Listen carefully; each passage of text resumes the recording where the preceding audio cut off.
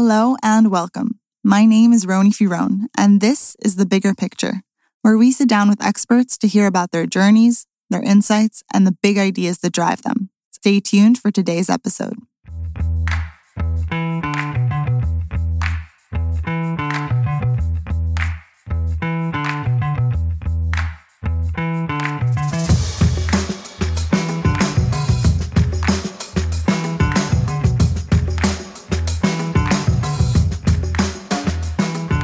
In today's episode, I spoke with Professor James Pennebaker, a social psychology professor from UT Austin. Needless to say, within the psychology community, Pennebaker is a well-known name.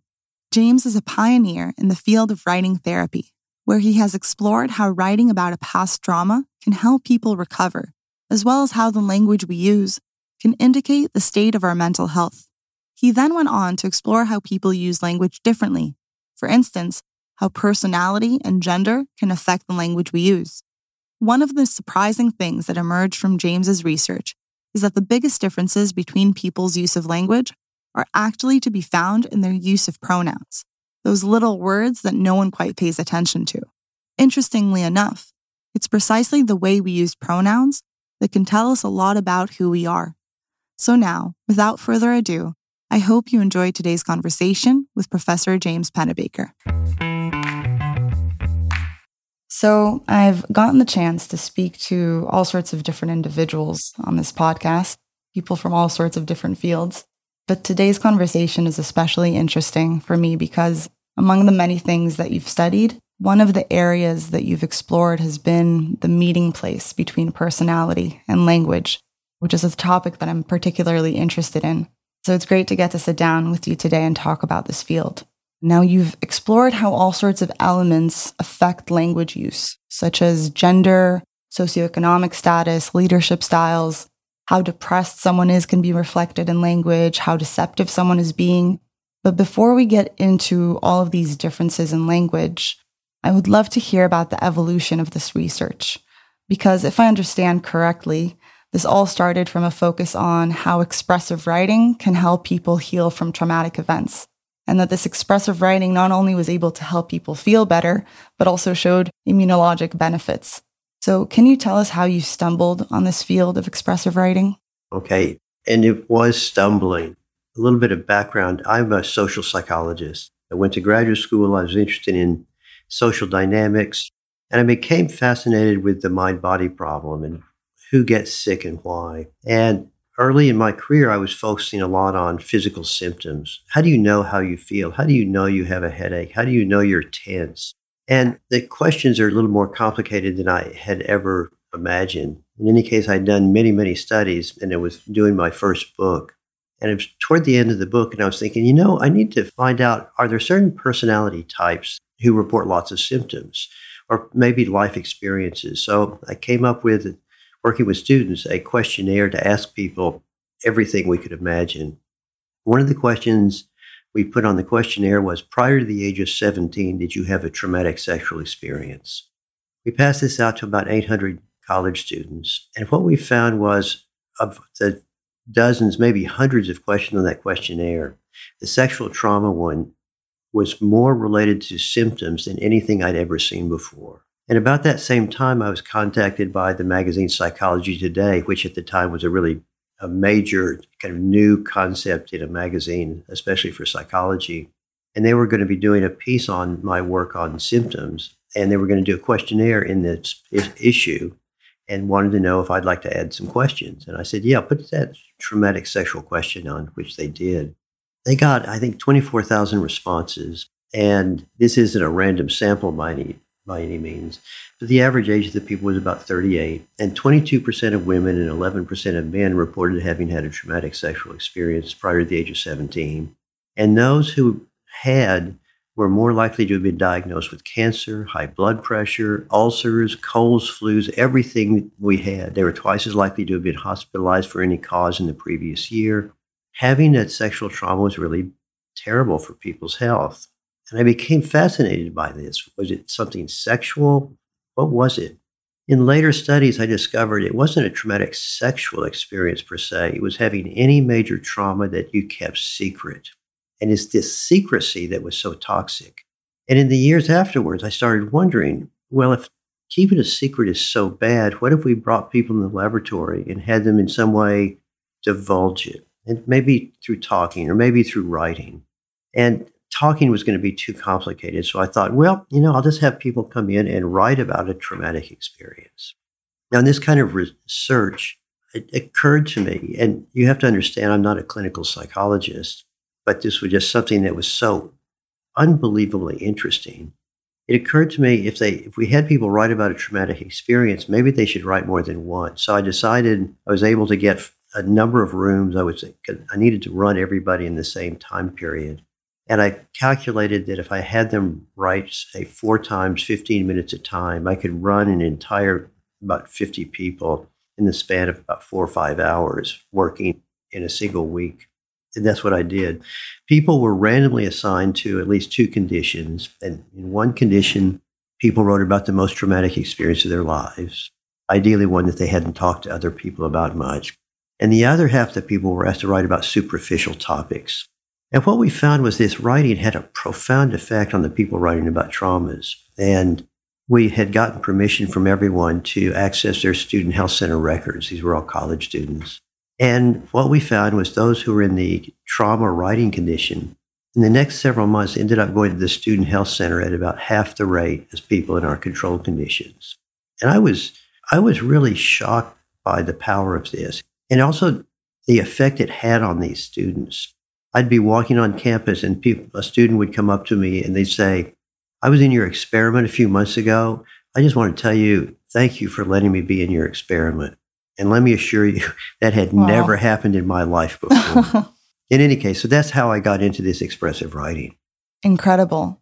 There's a really hopeful message here because we know how much trauma can affect our well-being and our physical health, through the overactivation of the stress systems. But knowing that there's a way to undo those effects, the fact that expressive writing can have such a benefit is amazing. And I wanted to just be a bit precise here. And what exactly is expressive writing? Is it the same as journaling? Is it the same as talking to someone? What do you think is special about expressive writing?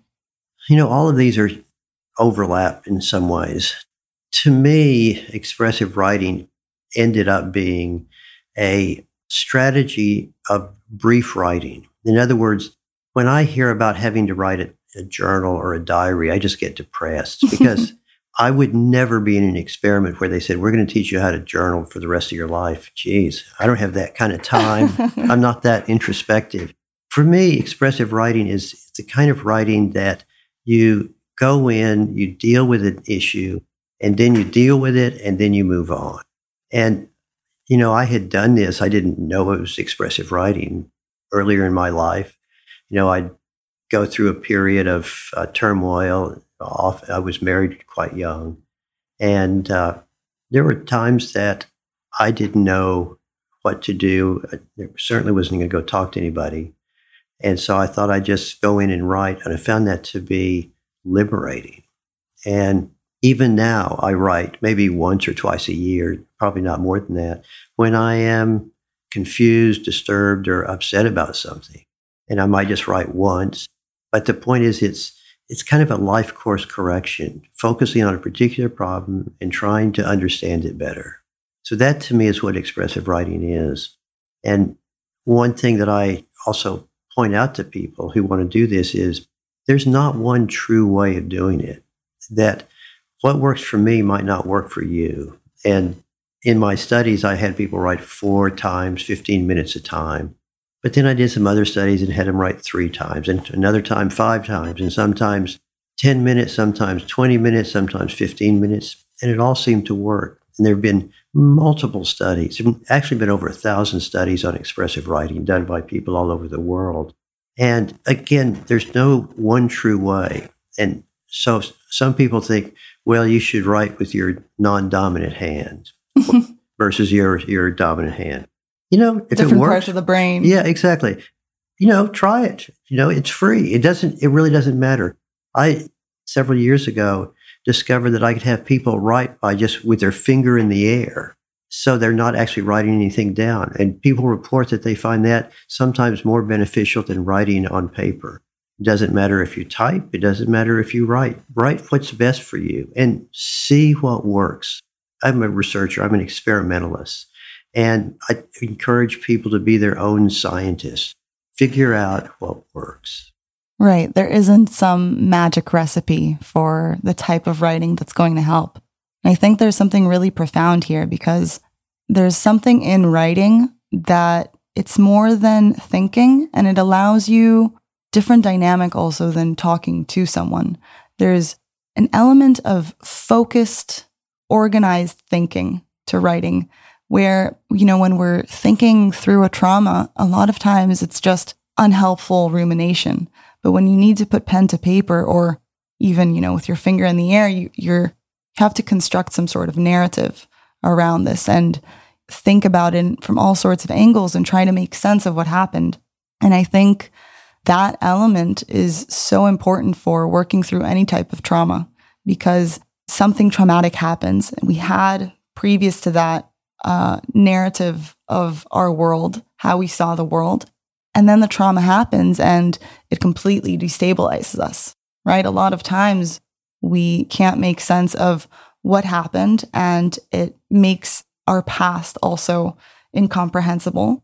And we don't have a story for our future as well. So having to go through that writing, even briefly, helps us make sense of what happened. And I think there's an element of stress that it exists because something traumatic happened and we need to figure out how do we make sure that this doesn't happen again. So it's also being able to work through that kind of eliminates that constant anxiety. Yeah, I think you're capturing the process beautifully.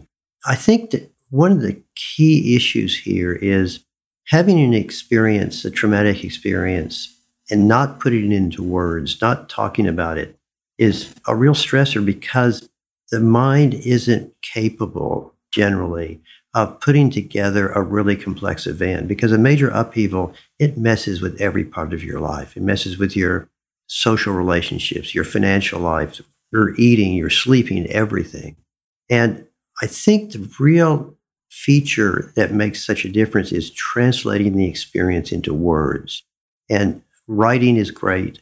But also, I think talking into a tape recorder would work, or talking to a tree. But the point with all of this is that you are working through things on your own. That's why I think a conversation, it can work. Talking to a therapist, talking to a friend. But there's always this social risk. What if they really don't approve of what you did? What if they feel hurt by what you're saying? This is where I think writing yourself or talking out loud to yourself is far superior to almost any other method. Absolutely. And I think the point you mentioned, the fact that keeping these secrets is so toxic, there's an element of needing to spit the poison out. And when you're talking to someone, it's, you're trying maybe to censor what you're saying, or you're very uncomfortable in sharing everything. And there's something to the fact that when you keep things down, they manifest in all sorts of physical ailments. I think that's what you found in your research, where people who had the traumatic event but kept it all bottled down, those emotions and those unprocessed experiences manifest on the physical level. The body and the mind are very much connected. I think you're absolutely right. I think your metaphor is one I'm not sure I completely agree with. There's this metaphor that by not talking about it, all these things are bubbling up inside, and then by talking about it, it explodes out. I think it's more that when we don't talk about it, we're not able to figure it out. So consequently, our mind is working at top speed, trying to understand, how did this happen? How did this happen to me? What role did I have, et cetera? And it's too complex to understand. And when we're in that state, we don't sleep well because our mind is continuing trying to figure it out. So it's not the bubbling up that's the problem. The problem is you're not moving forward in understanding it. Right. And once you put it into words, you're able to find some degree of meaning, some kind of structure and order to it all. And once you do that, your mind now goes, okay, problem solved. Problem solved, or at least now I don't have to think about it as much. Right. And so now you can sleep more, you have more working memory, you do better in school. And there have been many studies showing each of these features to it. So it's not the lid on the boiling pot. Yeah, it's not a catharsis of just getting it all out. Right. That's right. No, it's definitely working through the problem. Do you know Alain de Botton? He's a modern philosopher. He's written a lot of books, but he has this one quote where he says that insomnia is basically those tricky thoughts that you ignored throughout the day. That's so perfect. It is. Right. And then they come haunting you, during the night. So absolutely. Now, I wanted to ask, from your research, you looked at these different writing samples and you found certain patterns of people who did benefit from the exercise and people who benefited less. So what kind of patterns did you see there?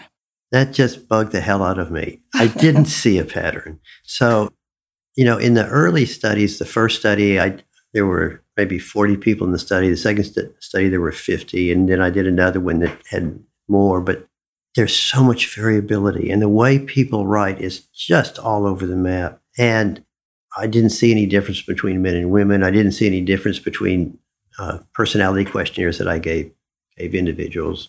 And then in reading the way they wrote, I couldn't figure it out. So I ended up getting a group of graduate students, many who are in the clinical area, asking them to read these essays and to evaluate on their own, to what degree was this person working through issues? To what degree did they have some kind of insight? To what degree were they expressing emotion? To what degree were they being honest with themselves and so forth? This process took forever because people in these studies had written 4 times, 15, 20 minutes a time. And so it took them a long time to read them. And they were really, really depressing essays. And what I found was this method was really good at depressing the judges. And secondly, the judges didn't agree at all on any of these dimensions. It's like getting a group of people to review a bunch of books or poems, and one person likes one, another person really dislikes that same one. And many of the times, if this was an issue relevant to the person, they judged it completely differently than everybody else. That's what made me realize I needed another way. And I had taken a little computer science in college. And I thought, a computer program could go through and analyze this text. And by doing that, I could at least get some objective markers of some of the features of what people are saying. So working with one of my students, Martha Francis, we built a computer program called Linguistic Inquiry and Word Count, LIWC, and we pronounce it Luke. And the Luke program initially went through and it calculated the percentage of words that were positive emotion words and anger words and sadness words, etc. And also cognitive words like insight words like understand, realize, know, meanings, words such as that, or causal words like because, cause, effect. And then as long as we were building the program, we had it do parts of speech, so pronouns, prepositions, articles, conjunctions, and so forth. And by the time we finished, there were 50 or 60 different dimensions of language. And the program worked really well. We could go in, analyze the text, and we could get kind of a thumbnail sketch of each of the essays. And then we started to look at, can we get a sense of who benefits by looking at these dimensions? And we started to see some patterns. Perhaps the most important one were the cognitive words. I just assumed that the more that people expressed negative emotion, for example, the more they'd benefit. That wasn't true at all. In fact, we found a very weak effect. If they used a moderate number of negative emotion words, they benefited some, a little bit more than others. And the more they used positive emotion words, love, happy, etc., while writing about trauma, they were a little bit better off. But the real action was in the cognitive words. And the people who increased in their use of these cognitive words from the first day of writing to the last, they were the ones who benefited the most. They were the ones that were putting a story together. They were working through a process. And if people use these cognitive words at comparable rates, or they started high and dropped low, they weren't putting a story together often. And then we found some other things as well. And that is, the more that people changed perspectives while they were writing, the more that they could talk about their own experiences and feelings, and also how other people were thinking and why they were behaving. Those are the ones who benefited. People who wrote with the same perspective day after day just didn't benefit. So this text analysis strategy was kind of interesting because it was showing that this was a cognitive process, not just an emotional one, and that to benefit from writing, there has to be some growth. There has to be some change. Looking at the same thing in the same way day after day is essentially rumination, and it doesn't benefit people. Right. There's a basic idea that labeling our emotions can help us overcome our emotions. And from what I hear you saying, basically going through that cognitive process of trying to understand the event, which is so loaded with emotion, and understanding what happened, why did it happen, how did I feel, and what were the motives of the other people involved. And going through all of that helps us process those emotions and overcome them. And there's a very interesting interplay here between the cognitive and the emotional, that they're not divorced from one another. They very much need each other. That's right. And in many ways, you can almost think of emotions as a certain form of cognition. In other words, we have an emotion, but we're still interpreting and understanding it in a cognitive way. And a trauma, this mixture of the cognitive and emotional. Right, right. And it's just organizing all of that whole storm to make sense of it. And there was one thing that you mentioned about the ratio of positive to negative words. Is it right that people who only used positive words also didn't benefit much? That there needed to be some That's right. recognition of the negative? That's right. Because our first study suggested a moderate number of negative emotions and more positive emotions. We did these studies where we had people come in and write about traumas, and some we said, just focus on the positive and just use positive emotion words and just negative. And neither group benefited. And the reason is every traumatic experience has both negative but also positive effects. And it's hard for people to write about a trauma without bringing in the entire experience. And that's what's so interesting about both traumatic experiences, but also positive experiences. The best things that happen to us also have some negative sides to them. I mean, that's what life is. And that's kind of the way the brain interprets things.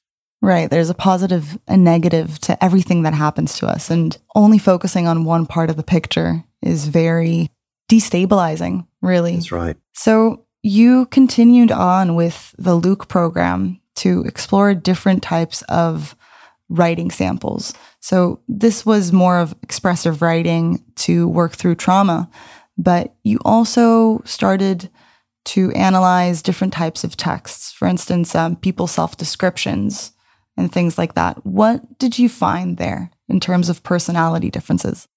Well, this is what was this funny twist. Here I had been studying physical symptoms and all of a sudden discovered that having a trauma not talking about is bad for you, which led me to expressive writing. And then maybe 5 or 10 years later, all of a sudden I have this computer program and I'm finding that it's related to expressive writing, but I didn't know how language worked. There's a kind of an irony in that my training was in social psychology. I was not even remotely interested in clinical psychology. And I certainly wasn't interested in linguistics. Those were two topics. They were the two topics I avoided in graduate school. And here I am now, all these years later, and deeply immersed in both. So I had the computer program, and I had the computer program just as the internet came online. And I know it for you and others out there in the audience who are under the age of, say, 30 or 40, that we haven't always had computers. What a thought. It's kind of weird, isn't it? In any case, here in the United States, about 1994, 95, all of a sudden this company, America Online, started. And now all of a sudden people had internet and they had access to email, and AOL had these chat groups. So from your home computer, you could call into a number and it would hook you up to the AOL network.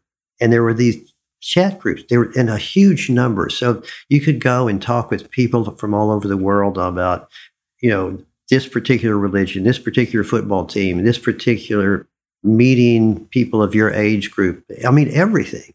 And it was, for me, it was like being in a candy store because you could also download all of these chats while they were occurring. So I would, every night, everybody in the family had gone to bed, and I now was downloading just tons of these AOL chat groups. Then the next morning, I go through, clean them up, and analyze them using the Luke program. And some of the first things I did was to look at the difference between men and women. I had a stereotype of how men and women use language. And it turns out everybody has the same stereotype. Right. Across cultures, and the stereotypes are wrong. And when I first analyzed the data, I initially thought there was a problem with my program, but checked that and it wasn't. And then I just thought it was a fluke that I found it. I found that women use I words, I, me, and my, more than men. And Which I do. The opposite of what you think. Exactly. Can't possibly be true. Men are arrogant, self-important. Well, they are arrogant and self-important, but they don't use I words more. They use them less than women. And there were no differences in we words. And I thought for sure women, being much more communal, would use we words more. No, there's no difference. And there's some reasons for that. Cognitive words, because, cause, effect, understand, realize. I assume men would use cognitive words more. No, women use them at much higher rates. And then there were some other things, articles and prepositions I didn't know, but men use those words at much higher rates than women. And then emotion words, no difference. And then the only thing that came out the way I expected it were social words, references to other people, and women use those more. I ran other studies and found the same thing. And it blew me away. It made no sense. And so I just put that project on hold, hoping it would go away.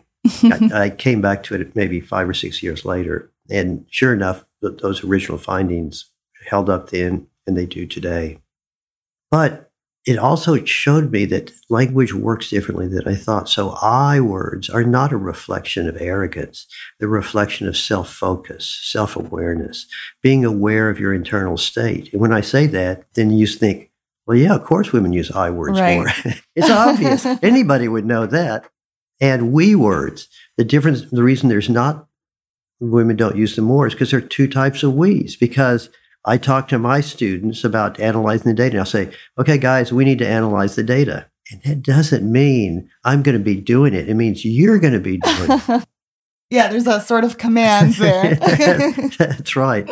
Or this idea of articles and prepositions versus social factors, the fact that men and women are doing these two different things is because women are more interested in other human beings. And so they actually use more social words than men, and men generally are more interested in objects and things. Now, this isn't true across the board, but if you're interested in objects and things, you have to use articles and prepositions.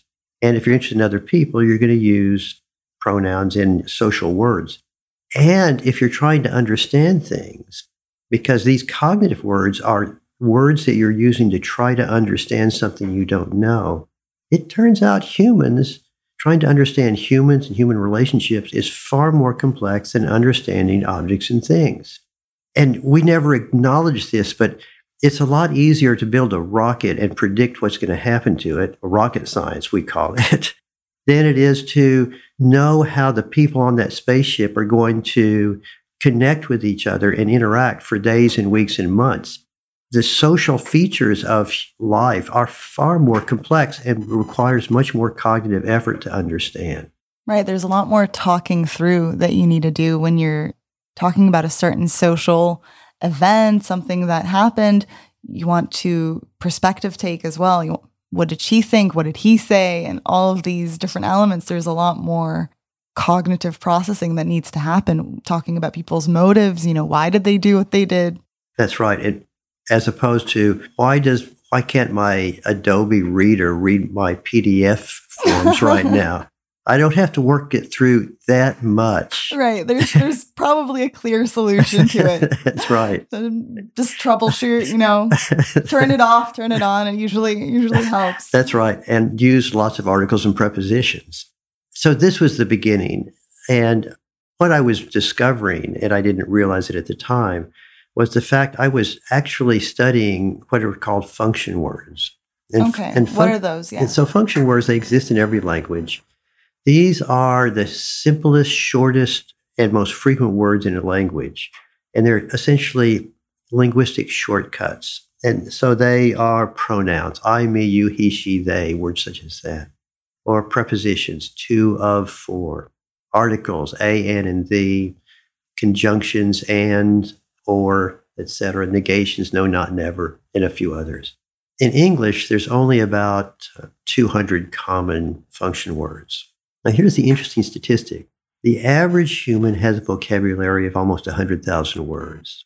These function words take up less than 1% of all the words we know. Nevertheless, they account for about 50 to 60% of all the words we use in everyday life that we hear.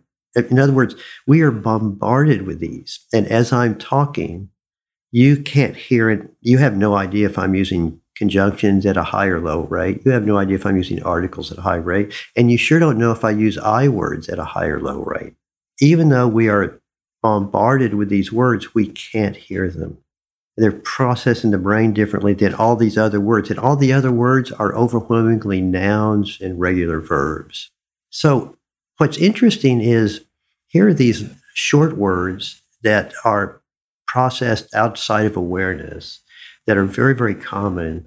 And they are ultimately social words. Social in the sense of they require social skills to understand and use. A good example is imagine you walk out your front door this morning and there's a note in front of your door. It's not right in front, but it's, a few feet away. And you pick it up and it says, I'm not here. How's it going? I'll be back soon. Does that make sense? Well, on one level it does, but on another level it makes no sense at all. You don't know who wrote it. I'm not here. Who is I? Am not here. That means, when was it written? Here. Does here mean this particular location or this paper was it dropped by somebody? All of these are function words, and they only have meaning between the speaker and the listener, in this case, the writer and the intended reader. And what's interesting about these is just by looking at that note, we get kind of a psychological sense of who that person is. That person clearly knew the intended reader reasonably well. It was a fairly personal note. You can tell that the person who wrote it is somebody who seems to be fairly upbeat and has certain kinds of ways of dealing with the world. The fact is, even this little tiny speech sample tells us something about the person. And what this means, what I hope you pick up from this is by going in and reading people's, say, emails, or going in and analyzing what they say, we start to get a sense of who they are. We get into their heads in terms of how they are thinking about others and themselves, their topic, etc. And this is the magic of analyzing language, that you really can start to see signs of deception. You really can see signs of depression and other psychological states through language use. There's this interesting thing here where the function words, as you said, they're maybe 1% of our language, but we use them so often in terms of the words we speak and the sentences we say. They're such a huge percentage. And we often, our ears prick to the content of a sentence, to the content words, where really what would be interesting, as you've found, is the style of speech. And that really comes across in these function words and how people construct a sentence, because you can say the same thing in so many different ways. And that's kind of where you catch people, right? That's where people show their personality, their state of mind, if they're lying to you or not. So in terms of, for instance, people who are more depressed, what kind of function words did you see them use? So there's one that jumps out the most. Keep in mind, what depression is. A person who is depressed is crushed with these feelings of depression and worthlessness. It's as though and if you talk to someone who's depressed, they use language that of burden, of pain, etc. Depression has often been thought of as a disease of self-focus. And what we find is people who are depressed use I words at higher rates than people who are not depressed. It's really intriguing looking at this. We've done studies in terms of people who we have them wear essentially tape recorders, or we analyze their emails. And when they're not depressed, because most depressions may only last a few weeks or like at episodic, the most episodic, right? In a depressive state, they're using I words more. When they're not depressed, they aren't, because it's pulling them in. In fact, one of our very first studies, we looked at poets and the poetry of people who either committed suicide or who didn't. And poets, as you might know, have a really high suicide rate. Right. And I was expecting to see that suicidal poets would write more about death and misery and sadness. Turns out all poets write about kind of sadness and misery. That's part of the job description. The suffering of existence. Exactly. But the big difference is suicidal poets use I words more. In other words, their poetry was much more self-focused than the non-suicidal poets. So a poet who's writing about the misery of love and the misery of life, they often write about it almost looking at it from a more distant third-person perspective. Whereas the person who is suicide-prone writes about it, and they are right in the middle of it. I wonder, beyond the self-focus element, I wonder if using more I words also reflects the fact that you're alone more often, that you're feeling lonely, that you're feeling separate from other people. And that use of the personal pronoun and the whole I language is a reflection not only of constant self-focus and introspection, but really this feeling of disconnection from friends, from family, from community, from connection in general, leaving the person dejected. I think there's definitely some truth to that. It's also a little bit circular because if you're in that depressed state, you are focusing internally more and you're almost incapable of looking outside. Right. It is, even if you're around people, you're feeling disconnected. That's right. That's right. Do you think, in terms of, if we know that, would we be able to predict from people's social media profiles, for instance, how depressed they are? Is that a possibility? It's interesting. There have been studies looking just specifically at that. A group that was at Microsoft Research, Manman Chaudhry and also Eric Horvitz, did some lovely studies looking at people who at some point on Twitter said that they had been diagnosed with depression in the past. And they may have looked at primarily bipolar depression. In any case, what they were able to do was to go and find when somebody first said that they had been diagnosed or were depressed.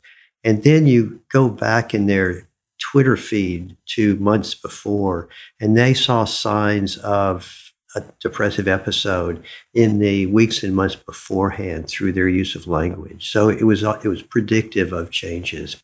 And we've actually found similar things looking at breakups. So when a relationship breakup occurs, we can go, this is with Reddit, we can go back into previous weeks and months and we see signs of an impending breakup starting 3 months before the breakup. Wow. And what do you find there?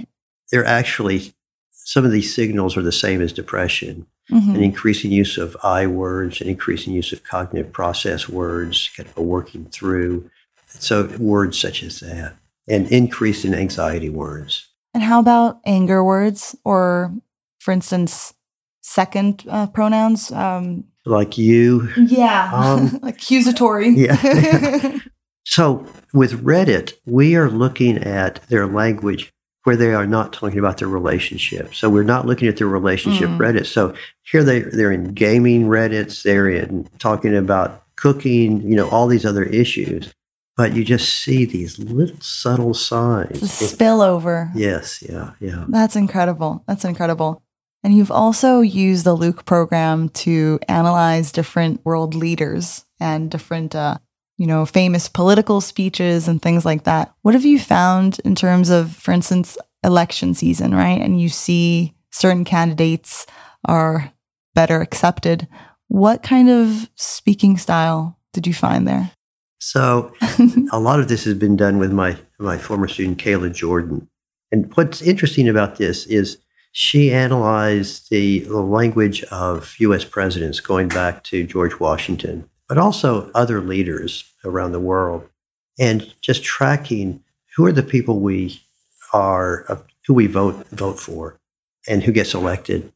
And what we find is there's been this general shift over the last 100 years. It started about 1919, 1920, somewhere around there.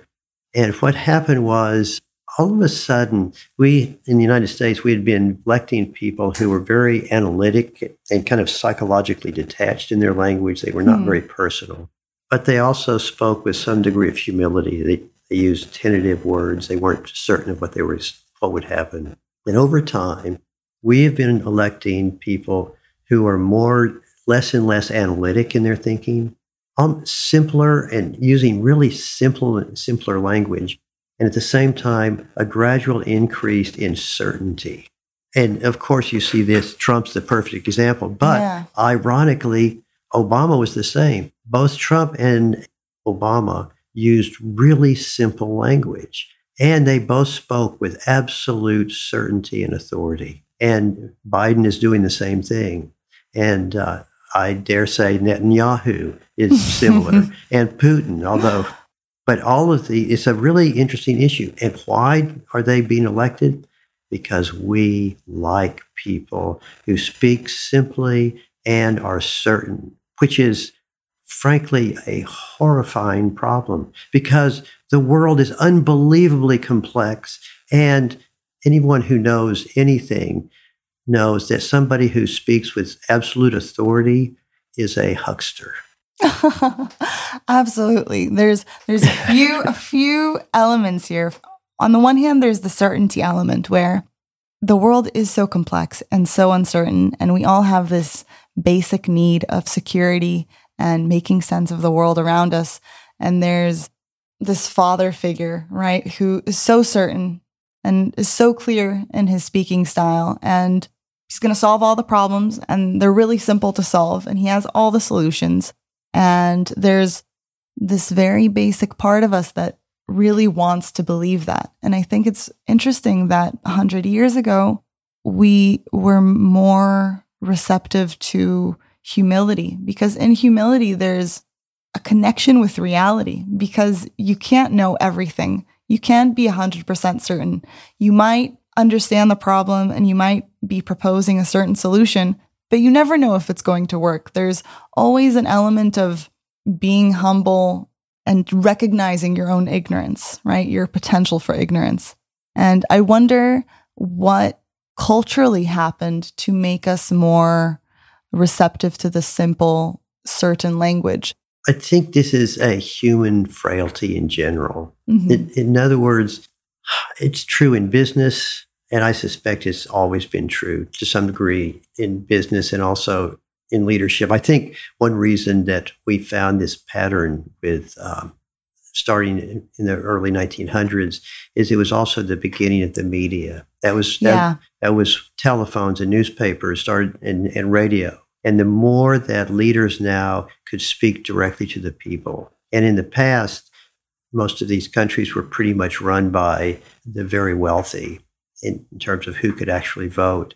They didn't have to suck up to the regular person. And they were dealing with people who were more like them. And that group weren't as easily bamboozled. Whereas now, when you have, this is an interesting, I think, commentary on democracy, where you do indeed have everybody voting. And it's true. There is something wonderfully appealing about someone who finally understands what the problem is. And therein is is the problem. I'd like to say it's the problem of the leaders. It's the problem of us. It's the problem of human beings. Right. The leaders that we see today are catering to this very basic primal need for certainty, for safety, security, and also they allow us to outsource the problem elsewhere, right? We vote for them and they know how to figure everything out. And we're a lot less involved in a certain sense in politics today and how things are run, even though political debates are, at an all-time high. And I think also this angle of the media, we're so bombarded with information today, where there was this hope that in the 90s when the internet became widespread, that everyone will have all of the information and we're all going to be very well informed. But really, there's so much noise and misinformation that you can't make sense of reality. And we're seeing these silos where everyone kind of exists in their own little virtual world and they're getting their own information. So someone who's able to, through all of that, come in with a solution and with confidence. That's right. It's very, very appealing. Interesting. And in terms of, deception in political speeches, you guys found around the weapons of mass destruction, things like that, there were all sorts there have been some really cool studies on that. Jeff Hancock and Dave Markowitz are two people who've done that, where you can go through and do these analyses of the various leaders talking about the weapons of mass destruction prior to our going into Iraq and showing that their language was in fact deceptive. And what patterns show deception? We've done many, many studies where we had to do laboratory studies where we induce people to lie or tell the truth. And I words, again, feature prominently here, that when people tell the truth, they're more self-reflective. They use I words more. And then there's some other words that are associated with this as well, but that's the one that I find most interesting. And when people are lying, they are kind of psychologically trying to distance themselves from what they're saying. And they'll use all sorts of interesting techniques to remove themselves. So one project that I did several years ago, this was a woman, Denise Huddle, who was really responsible for it. She was able to get the transcripts of trials of people who testified who were either found guilty, or they were all found guilty, but half the people were later exonerated because of DNA or other evidence. And we did these analyses looking at the people who, analyzing their language when they were on the stand. And the people who were found guilty were also later found guilty of perjury, of lying in addition to the murder or whatever it was. It was usually a capital offense. What was interesting was the people who we later found out they were telling the truth, they were much more likely to say, I didn't do it. I mean, whoa.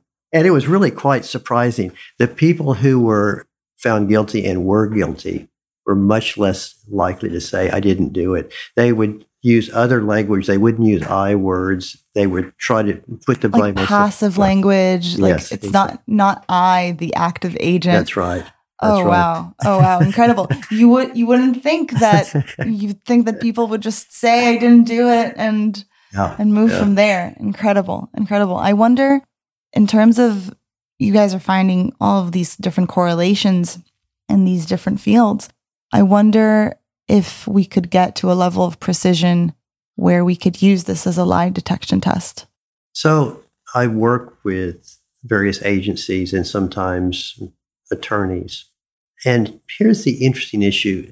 Language as a lie detector, it does pretty well. It can probably, in control studies, it can identify the guilty, like a person lying 65% of the time, where 50% is chance. Now, if you expect lie detectors to be 100% accurate, it sounds pretty horrible. Right. But the reality is, humans who read these same texts, or even watch them being done if they've been videotaped, will get between 52 and at best 57% accuracy.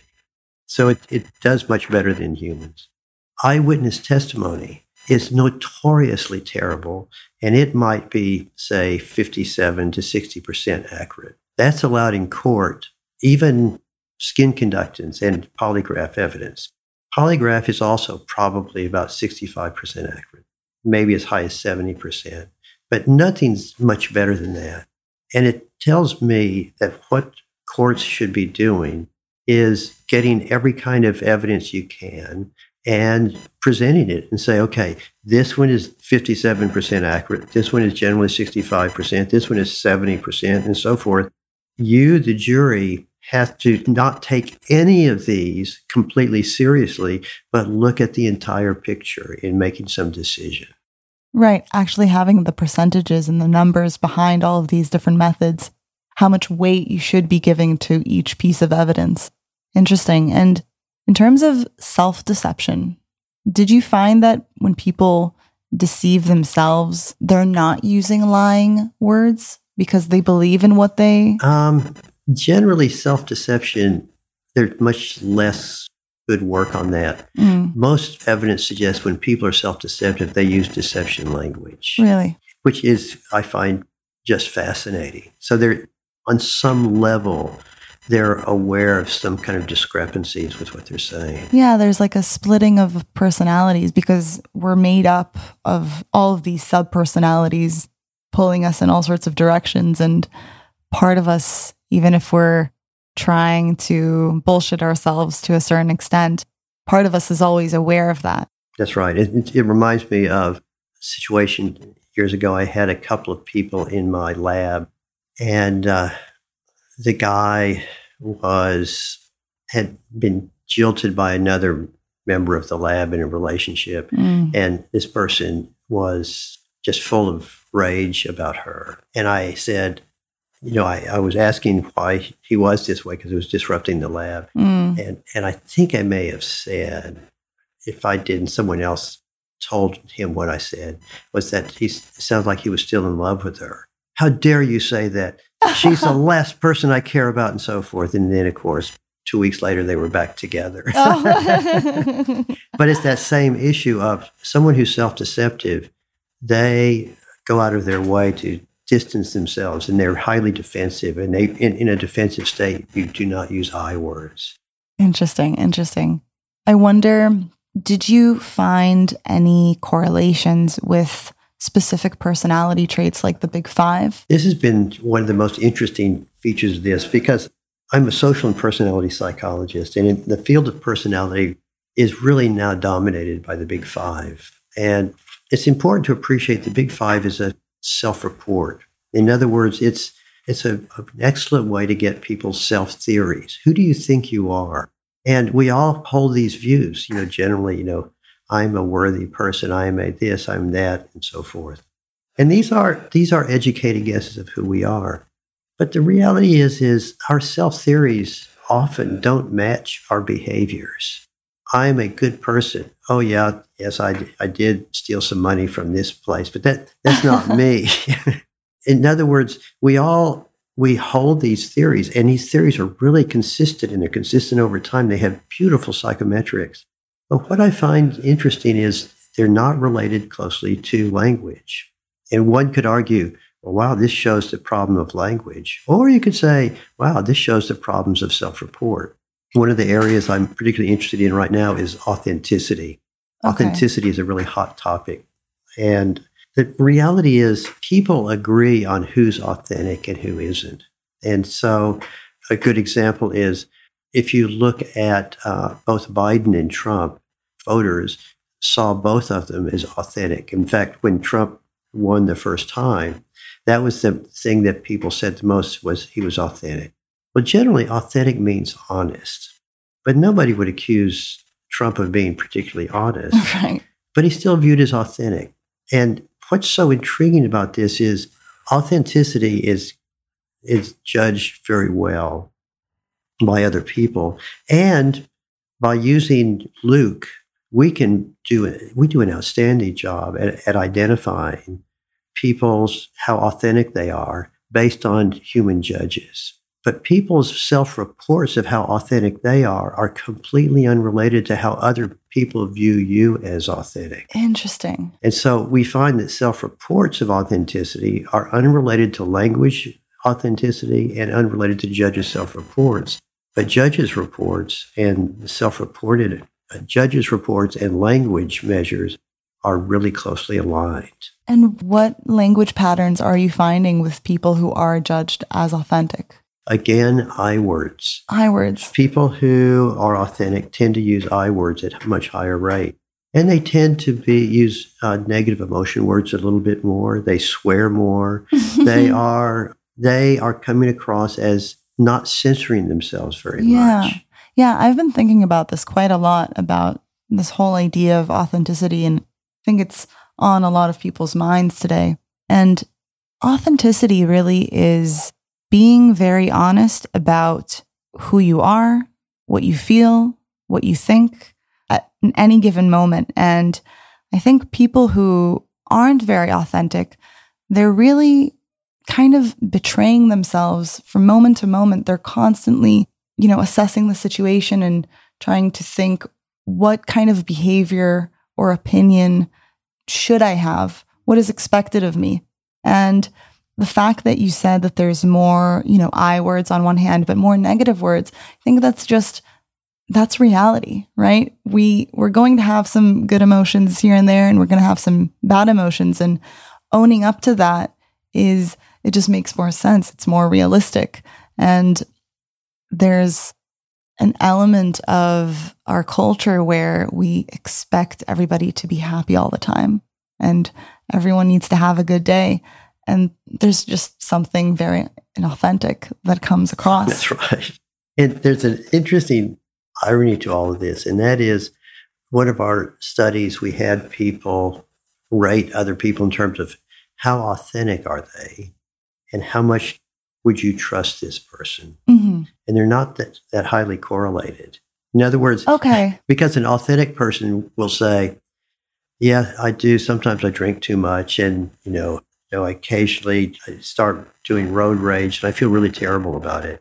And then you ask, well, how much would you trust this person in a job? And people will say, well, they're authentic. No, I would never hire them. Yeah, because you know where you stand with these people, but that doesn't necessarily mean that you're going to let them babysit your kids. That's exactly right. Something like that.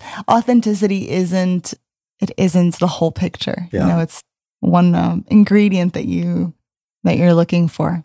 Incredible. I think this point about self-report measures is really important to kind of hone in on, because people in general, we don't have a good understanding of ourselves. It's, as much as we try, to introspect, a lot of times people's perceptions of us are more accurate than how we see ourselves.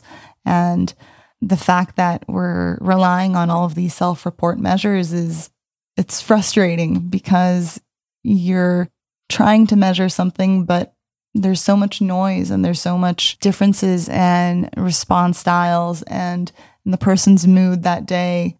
And when you're trying to pick up on personality, there's something missing there. And I think your approach of using expressive writing or using, self-description or social media profiles and things like that, and analyzing the language, is using data that's true behavioral data. It's a true reflection of the person's style. To me, that's where I think science should always be going, is thinking about what is it that we're studying and how can we see it manifested in behavior. And language is not the end-all measure by any means. It has just as many problems as self-reports. Mm-hmm. But as scientists, if we're trying to understand people, we need to take advantage of anything we can. I hope in the years ahead we start relying more on, sensing data. For example, your Apple Watch or your Fitbit, or measures of trying to get a sense of people sleeping and drinking and socialization. All of these things that we know are related to life expectancy, to health, to parenting, to reliability in work and life. There are all of these measures that we should be relying on. And no one measure is that good. It's really important for people to appreciate that. But we're in a position that we've never been in the past to be able to start to track people. Now, that's kind of creepy. You have to admit it is creepy. But a lot of these measures we have control over, and we should have control if we don't. So we can start to understand ourselves better. And also, please give your data to psychologists like me so I can understand people better as well. Yeah, absolutely. I mean, I know that people are a bit concerned about, being tracked and being measured in all of these different ways. But honestly, I think it's so exciting that we have access to all of this information, and we have computational power today to be able to analyze it in a way that we've never had before. And there's a lot of promising elements to computer science and AI and machine learning meeting the world of social science and psychology. I think there's a lot of promise in that direction. I wanted to, for a few kind of closing questions, from what you found in your work with language, do you think we should take this knowledge and try to apply it in a way of, changing the way we speak to reflect different things? Or is this something that we don't have too much control over? I don't think we have much control over it at all. It's interesting to study and to analyze yourself and using that as a marker of who you are. But in the past, a thought experiment that I've always liked, one of the most robust findings in language is leadership and I word usage. That when people are leaders, they use I words at much lower rates. Partly because if you're a leader, you start looking out at the people you're leading and you're paying attention to them and not to yourself. Yeah, you're oriented towards the group. That's exactly right. And what that means is you could imagine a study where I tell you and I say, okay, in a few minutes, I want you're going to go and be part of this group. And while you're in there, I don't want you to use any I words. So spend the entire time, just do not use I words. Well, people can do that, but it doesn't make them a leader. In fact, they probably are less inclined to be involved. However, I could also say, okay, you're going to be in this group, and I want you to do what you can to try to become the leader of the group. And what you'll find is most people will end up becoming the leader, or at least probably the majority of times, and their I words will drop. In other words, the words follow the psychology of leadership as opposed to the other way around. And I think it's really important to appreciate that just manipulating your words, right. There's no way to do that. And where you can do it, but it won't work. Right. The words are a reflection of the thought processes that are happening. Interesting. And a more kind of zoomed out, broader question, looking at your career and the different research areas that you focused on, which were very unexpected. You went into social science and you didn't expect to work in the field of clinical psychology at all, nor in linguistics. What advice would you give your 20-year-old self today? Keep up the good work.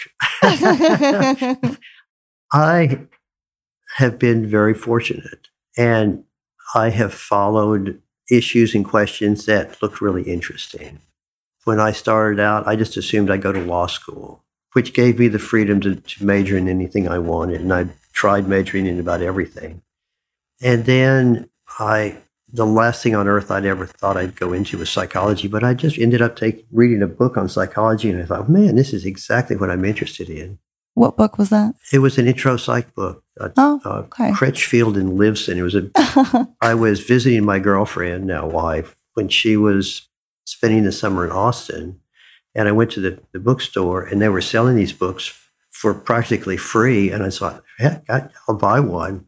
And it was a very thick introductory psychology book. And I spent the rest of the summer reading it, and I realized this is me. It has all the things I'm interested in. And then I never thought I'd go to graduate school, and I ended up going to graduate school. And then I never thought about getting an academic job. And if I got one, great. If I didn't, that'd be fine too. because I had worked some in some companies and so forth, and I knew that I'd be happy in business or a million different things. And then I did, in fact, get a job, and I was turned down for tenure early in my career. And I thought, well, hell, I can go work with the company because now I have a much better sense of things. But I got another job in academia, and it's worked out great. But the idea is I've just followed what I've wanted to do. And sometimes you get kicked in the butt, but sometimes you don't. And you can plan or not plan, and you're still going to get kicked in the butt Right. sometimes and sometimes not. So I think, part of it is just having a mindset of this is a really exciting, interesting world. It's unpredictable. And you look around and ask yourself, what is it I enjoy doing? What is it I'm good at? What can I do to at least eat? And then anything after that is a bonus. Right, right.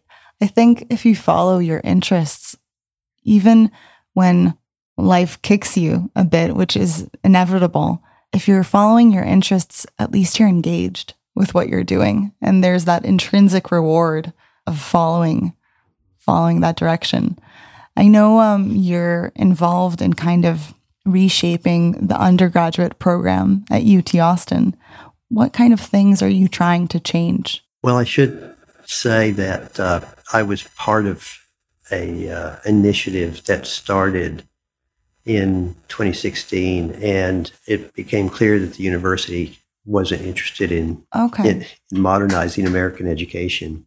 But some universities are, and the underlying idea is that our educational system needs to be modernized. Mm-hmm. And the irony is, one is taking greater advantage of technology, which COVID has helped us see. That online education is a really smart system. It doesn't always work, but there are ways to completely rethink it, that we should start from the ground up, which means not just having this traditional semester concept where classes are, they go for 15 weeks, you meet 3 times a week. Why not have a class that meets 6 times? Because you're just going to be learning about X. Why not have courses that you can sign up for that start at any time? We are using a model that was created, frankly, in the 1600s and was really codified in the early 1900s, and we haven't changed anything. And part of it is the universities have gotten sucked into an economic system where they have to have you on campus because they built all these really fancy dorms. They built all of these classrooms, even though we don't need the classrooms. There's so many alternative ways of thinking about higher education. Interesting. There's so many incentives, economic incentives, pulling the universities in these directions. But really, if we looked at education in the sense of what are the objectives? What skills do you want to learn? What is going to be effective for you in terms of the career you're pursuing? If we ask those questions, we would be able to create a whole education system that's so much more efficient and delivers better results and also doesn't leave people with student loans. Right. That's right. And there's another issue that very often people who are pushing for this more modern education system are ignoring is another aspect of universities is not just training of students, but these are research factories. Absolutely. Where I've been able to thrive in this. And I can't tell you how deeply grateful I am to have been part of this system, that I don't want a university just to be a teaching institution. It still needs to be a research institution because we are doing some of the basic research for disease, for psychology, for business, for all of these areas that is so important for a culture. Right. I think it's so important to be precise here in the kind of reforms we're looking for because we don't need to throw the baby out with the bathwater, right?